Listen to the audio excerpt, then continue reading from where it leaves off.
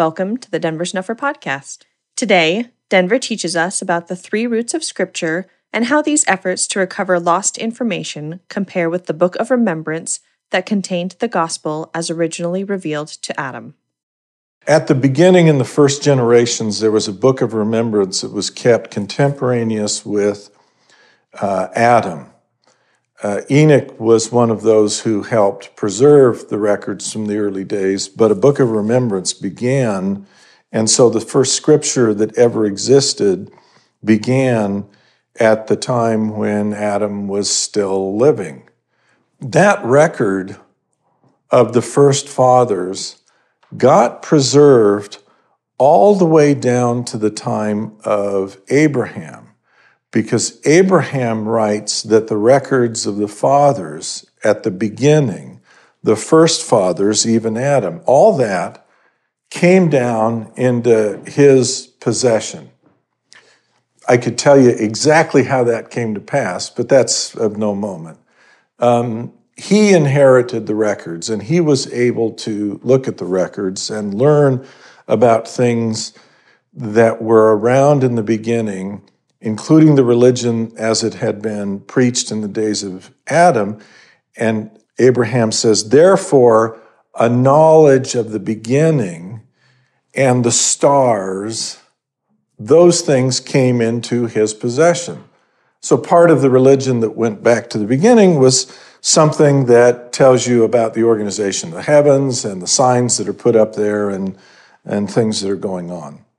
After the days of Abraham, the records of the fathers disappear from the scene.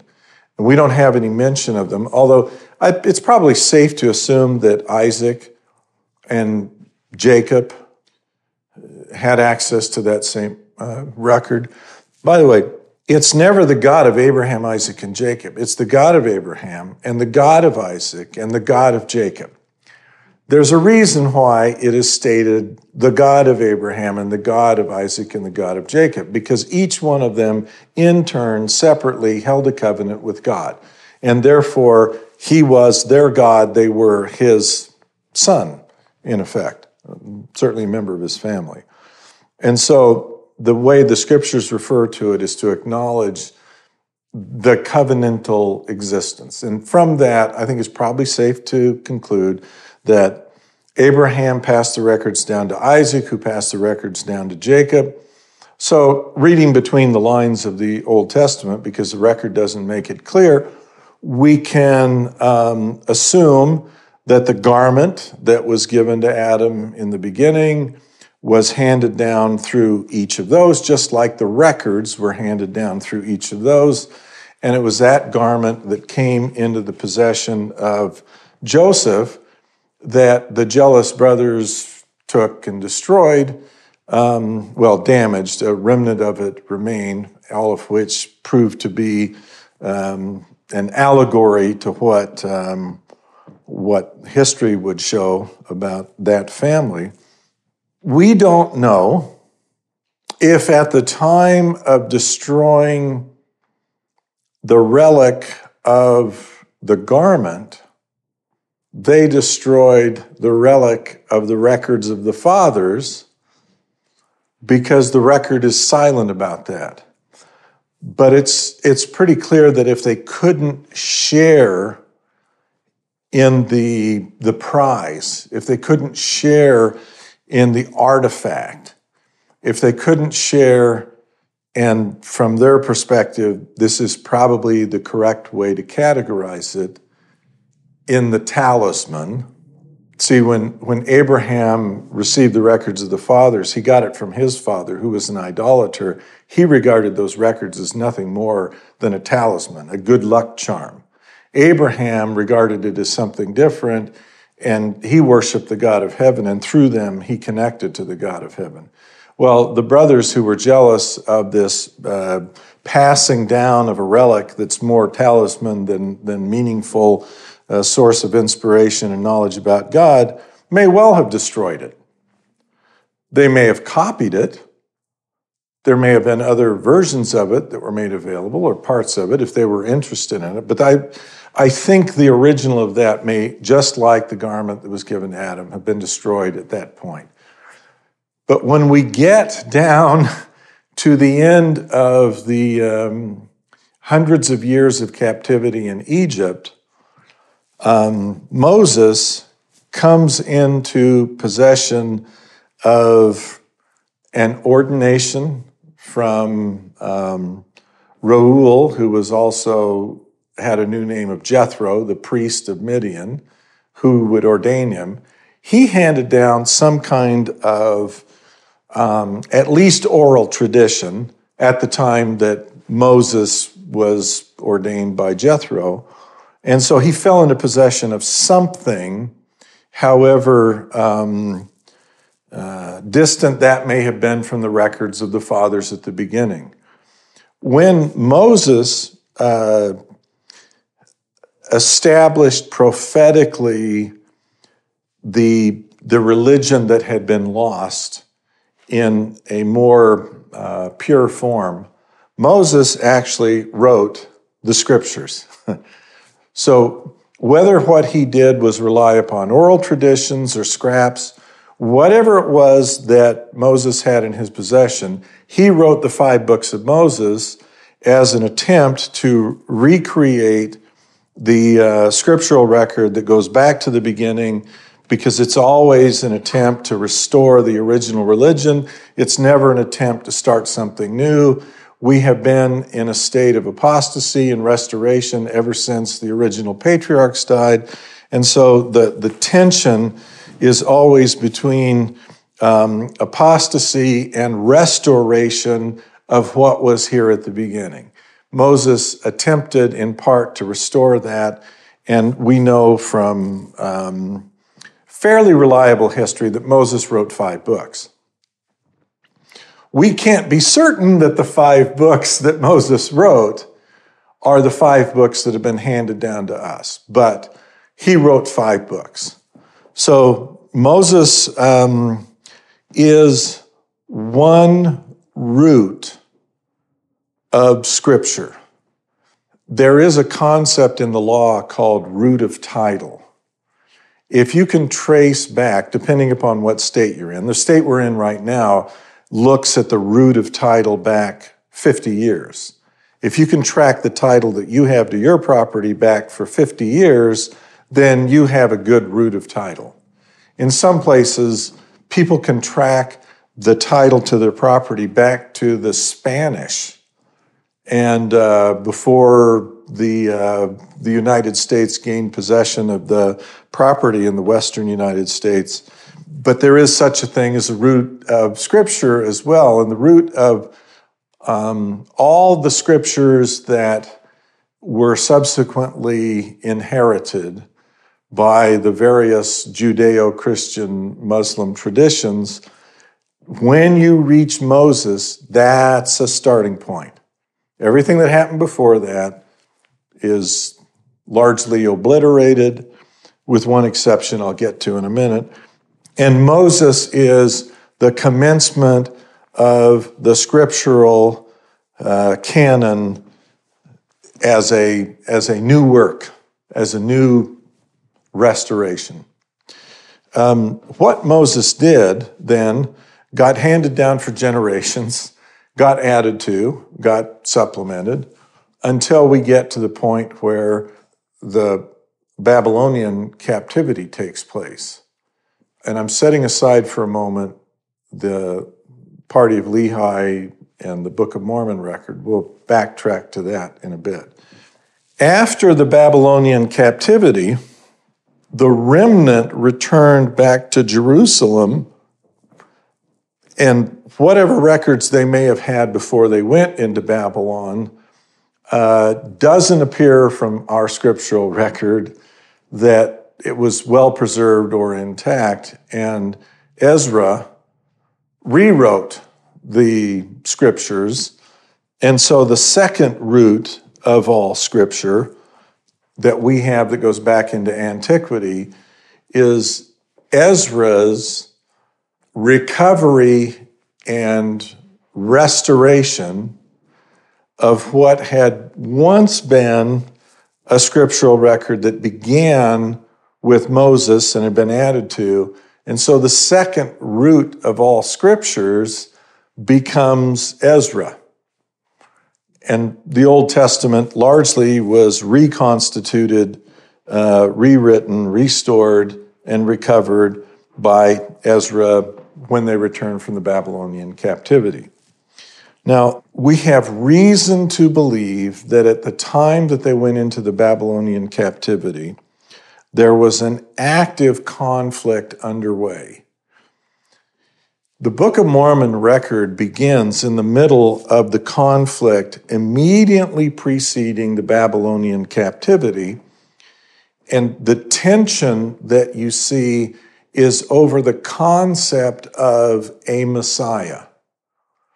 A group of people, we have in common vernacular today begun to refer to those people as the Deuteronomists. Deutero meaning a second, and they wanted to create a second kind of interpretation of the law that had been handed down from Moses.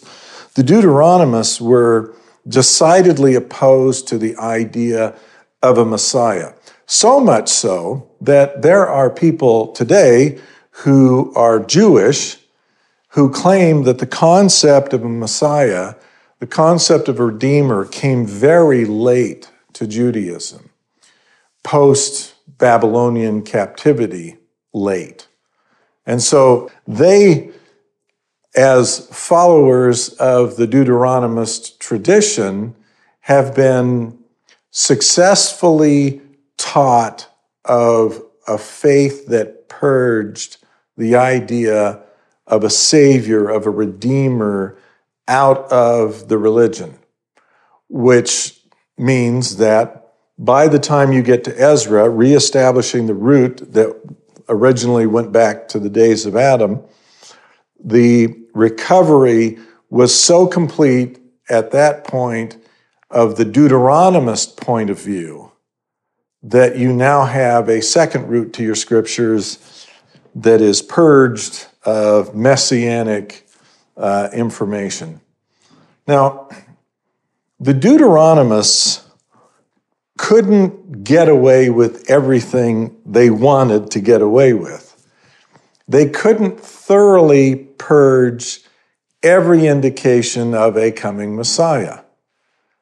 They could only get away with eradicating the most radical information that testified bluntly and directly of the Messiah. The one who had done a tremendous job of bluntly disclosing a Messiah was coming was Zenos. Zenos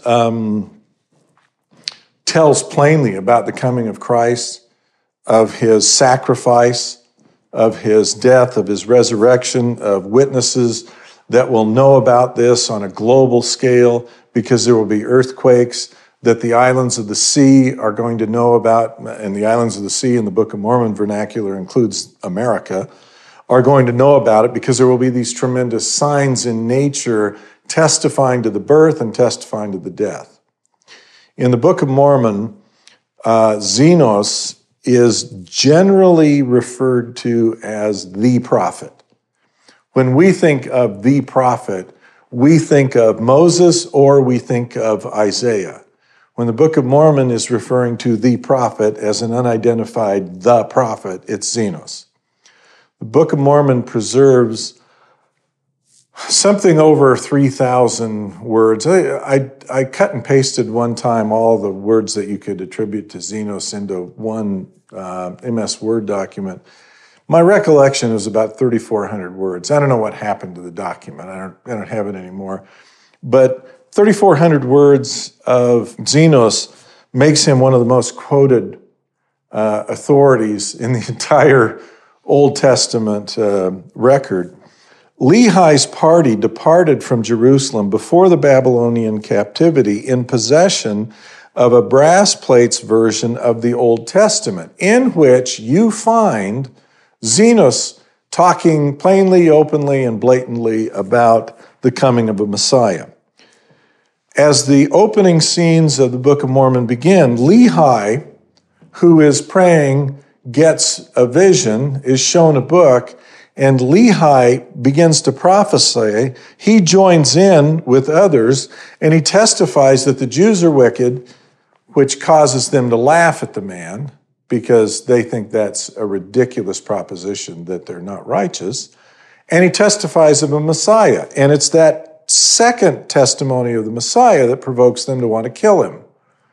So the coming of a Messiah was so controversial at the time that the party of Lehi departed from Jerusalem that to testify openly about the Messiah had become so divisive because of the effort of the Deuteronomists that you risked your life to testify about it. They were militant, they were motivated, and they were determined to eradicate the concept of a Messiah out of the religion that they had inherited from the days of Moses down. You might ask, well, why would the Messiah be so controversial? Messianic hopes and dreams had proven to be a kind of plague on Jerusalem and the Jews. Surrounding cultures opposed it. Fools made claims that they were it. Bad luck ensued every time you had someone out there claiming to be a Messiah. And it was troubling to conquerors to think that these Jews were one day going to be liberated by a deliverer. And so that part of the religion made a Jewish population continuously a political threat to whoever held dominance over them. Babylonians didn't want to hear that they were going to have a deliverer. The Assyrians didn't want to hear that. The Greeks wouldn't want it, and the Romans later wouldn't want it. And so the Deuteronomists were taking a more pragmatic approach to the religion and said, we can improve this thing by getting rid of the idea. Because if we've got a Messiah coming, we're continuously a threat. Let's get rid of this part of the religion. So because Xenos is so blatantly messianic, is so blatantly a writer filled with Christology, or notions about Christ, that book simply got decanonized. It was removed from Scripture. Isaiah is messianic, but his poetry, his imagery, his vagueness, his poetic structure allowed for different interpretations to be made, and it was a lot less successful in getting rid of Isaiah because in many respects, Isaiah can be interpreted in a variety of ways. The suffering servant can be Israel itself or the remnant of the Jews itself. It needn't be a single individual.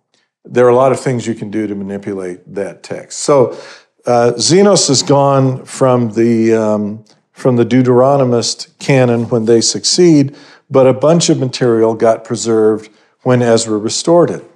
You can ask yourself, how much mischief can they do with a text when they're rewriting it, and how true is it to the original? There's Sirius XM radio that will play for you, if you want it, channels wholly devoted to the 1950s or the 1960s or the 1970s, 80s, and so on. You can just choose the era. And there's even a Beatles channel on Sirius XM. You can hear the opening chord of songs that go back to the 1960s, and you can start singing right along with it because you grew up hearing these tunes. You grew up familiar with this music. I don't know how many songs you have in your head as a library of material.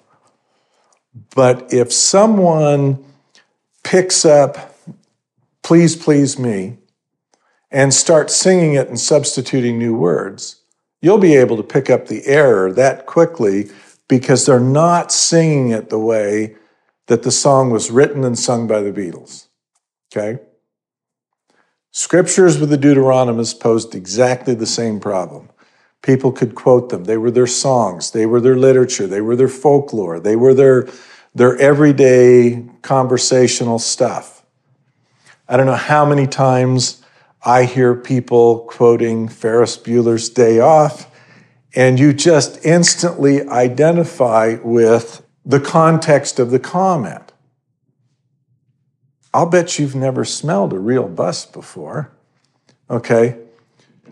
I didn't realize how obscene Ferris Bueller's Day Off was until my daughter was sick, stayed home, watched it, and reported in the first 15 minutes there were over, I think, 25 obscenities in the show. She's a junior high kid at the time, homesick from school, and I didn't realize there was that much.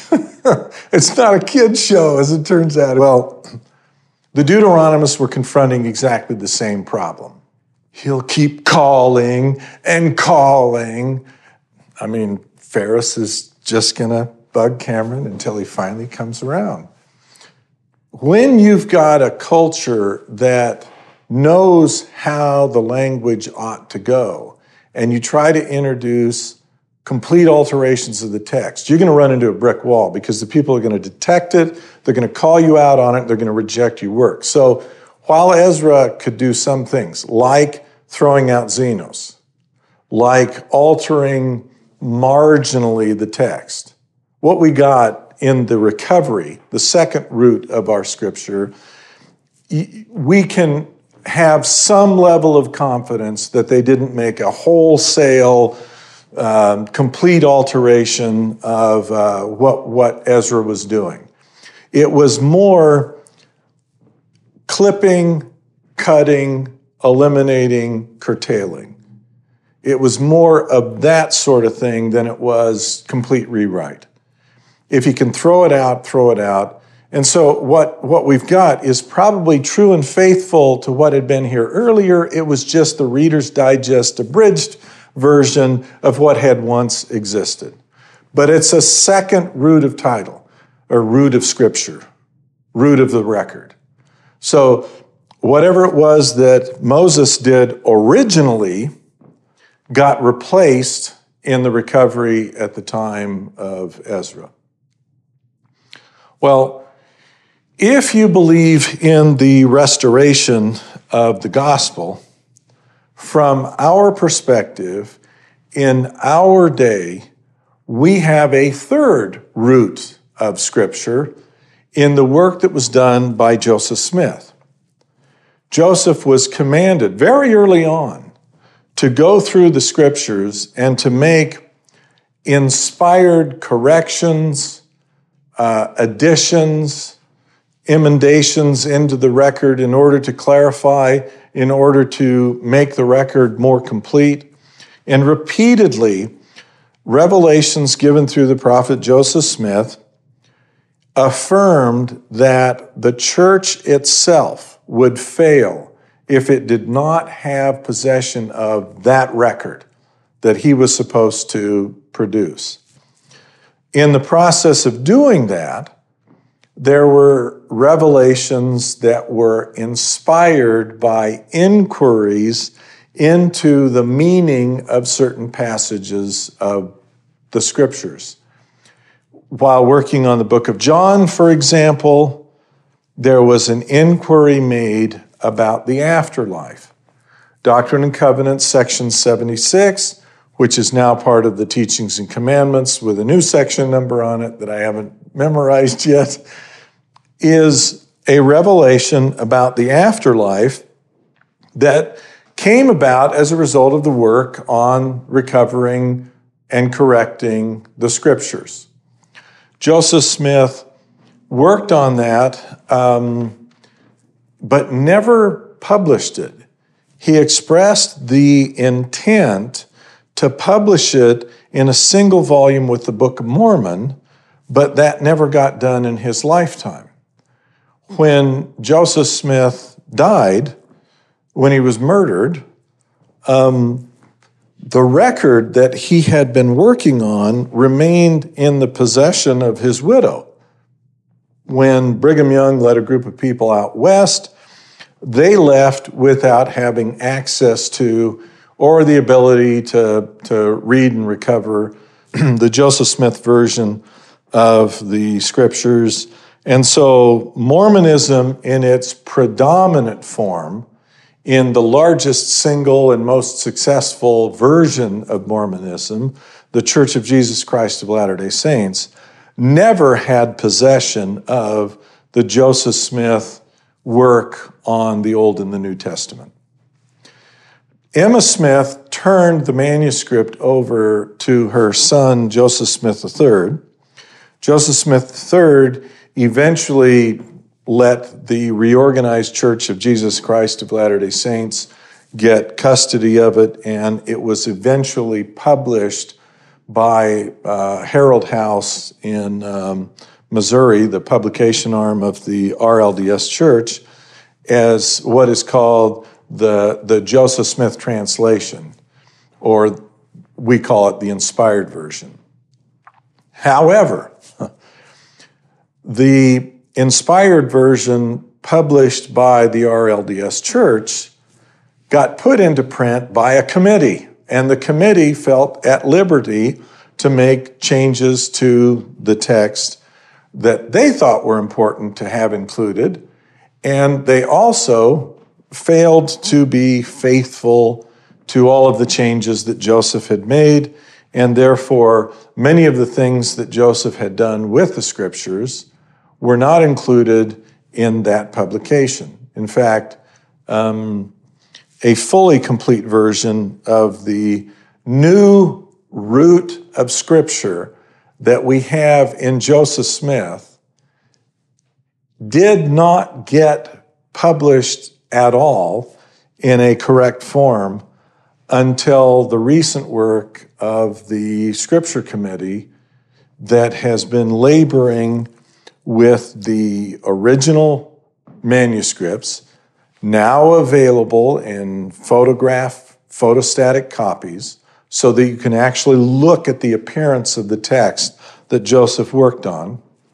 We also have, rolling out at the same time, transcripts prepared by note takers who were present in Nauvoo listening to Joseph Smith give talks, in which he mentions a passage of Scripture and then he'll say, I could render a plainer translation, or he says, this should be read this way instead of being read that way. And so by the time you get down to the late Nauvoo talks, and Joseph is including new changes or additions or corrections to the Scripture, he did not go back to the actual manuscript and insert some of those changes into the actual manuscript copy that you can see in photographs available today. But he made the information available publicly. So if you're following what Joseph is saying, you can go and see whether or not that change exists in the Joseph Smith translation. Well, in the last few years, it has become possible for the first time to get access to all of that kinds of information. At the same time, just within the last few years, technological advances have made it possible for document preparation to occur through cooperation between people that are widely separated, even continents apart. They can all access and contribute to the same document, so that work that would have taken hundreds of people, thousands and thousands of days to go through, exchange, and look at it in copies that are passed back and forth.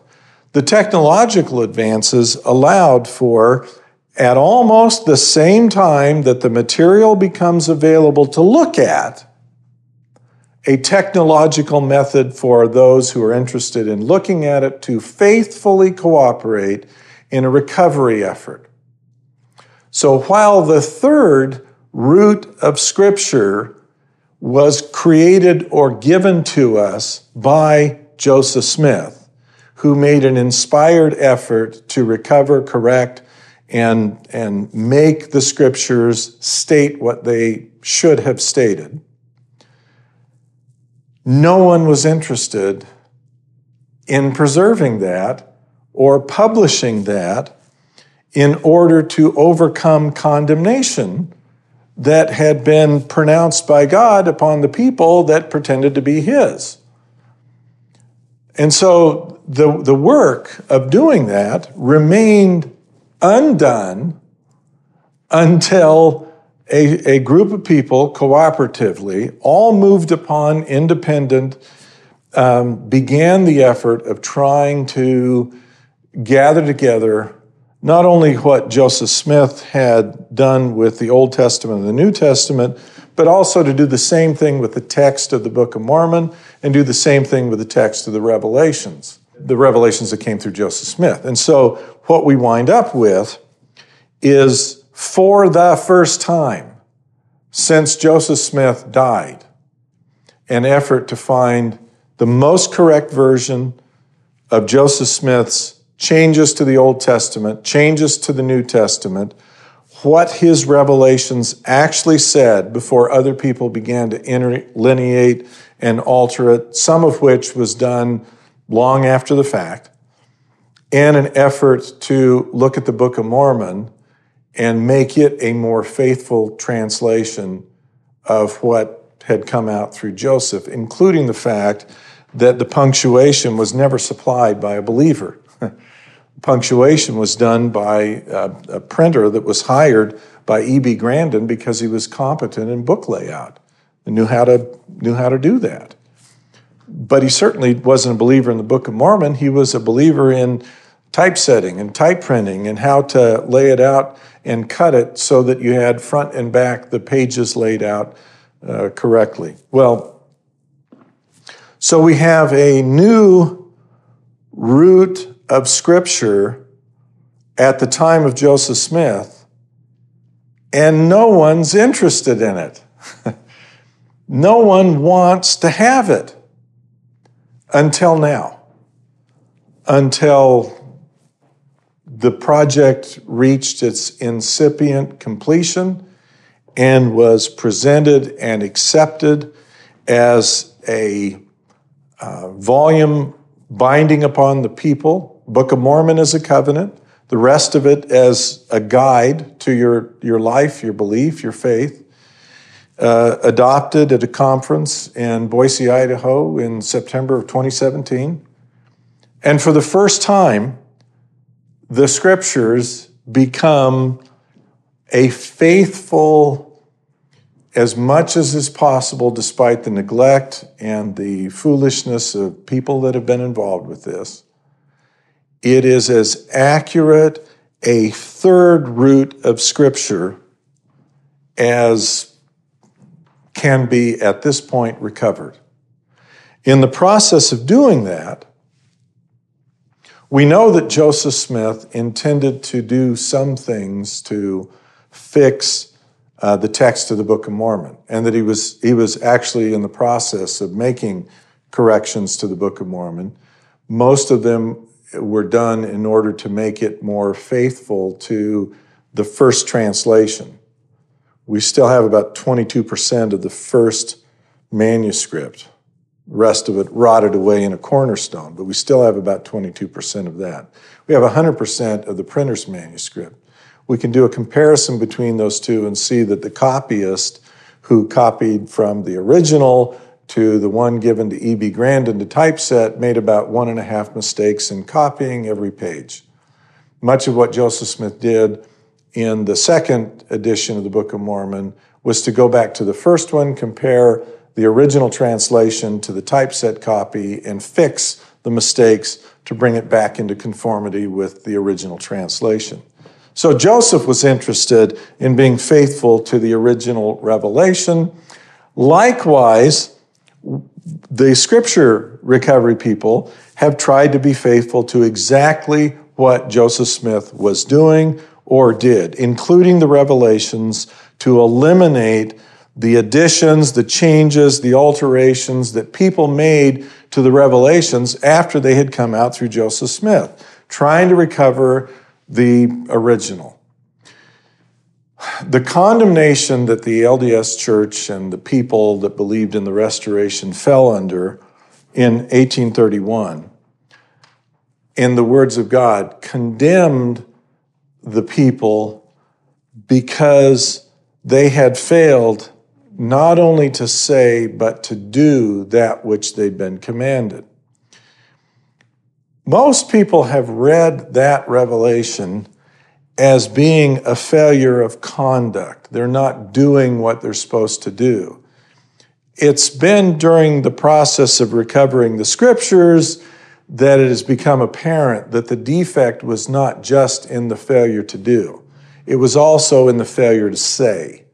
That is, the text had not been faithfully preserved and faithfully cared for, cultivated, curated, and kept in print. So with the new scriptures that we're hoping to see in leather-bound, onion skin, highly portable and very durable print format soon, they're available online electronically for anyone in the world to read right now at the scriptures.info website, and they will continue to be so.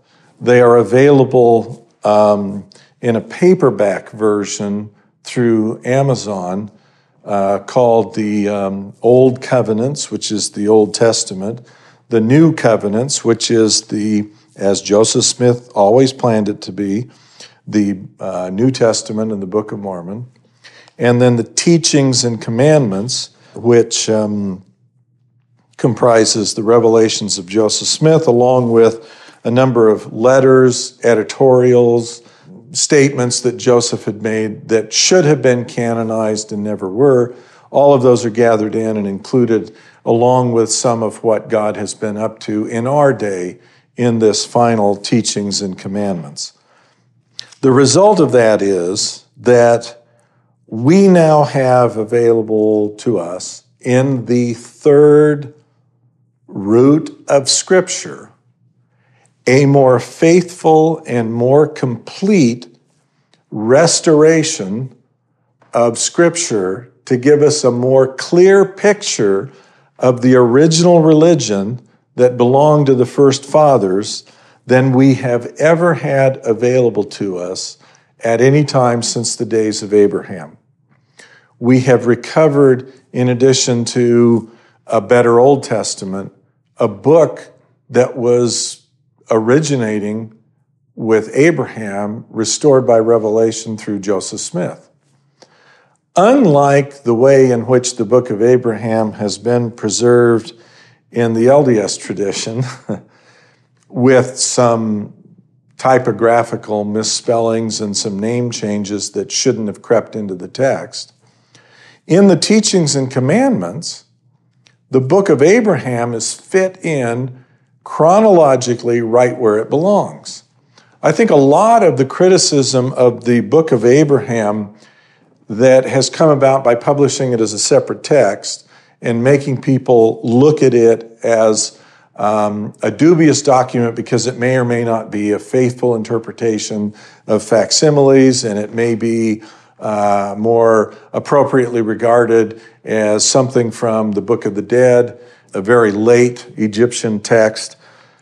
If instead it had always been fitted into the Scriptures in the way it is in the Teachings and Commandments, in the Teachings and Commandments, it simply looks like another revelation through the prophet Joseph Smith, fitted in chronologically in about that 1842 time frame when a number of other things are canonized. It's another revelation. Had it been packaged in that format all along, I think much of the criticism would probably never even been thought of. Joseph's revealing something. He revealed something from a parchment that had been written on by John, and we don't have that parchment. So if we accept a revelation that was written by John on parchment that Joseph Smith gave as a revelation in the Doctrine and Covenants, now in the Teachings and Commandments, the book of Abraham becomes no different. It's just another revelation tumbling out through the inspiration given to a prophet by God. The scriptures in the format that they appear in the new publication is not only a new root, it's a more accurate root, and it originates directly from God's active intervention in order to try and recover the religion as a witness to all the world. The foregoing was recorded on March 2nd, 2019 in Sandy, Utah. If you have questions or ideas for topics that you would like to have covered in this podcast, please submit them for consideration to questions@denversnufferpodcast.com. You can request baptism by visiting bornofwater.org. A complete collection of Denver's talks, lectures, and papers are available to download free of charge at restorationarchives.com. This podcast is a volunteer effort produced under the direction of Denver Snuffer. We hope you'll share it with everyone interested in learning more about Christ, the coming Zion, and the restoration of authentic Christianity now underway in our time.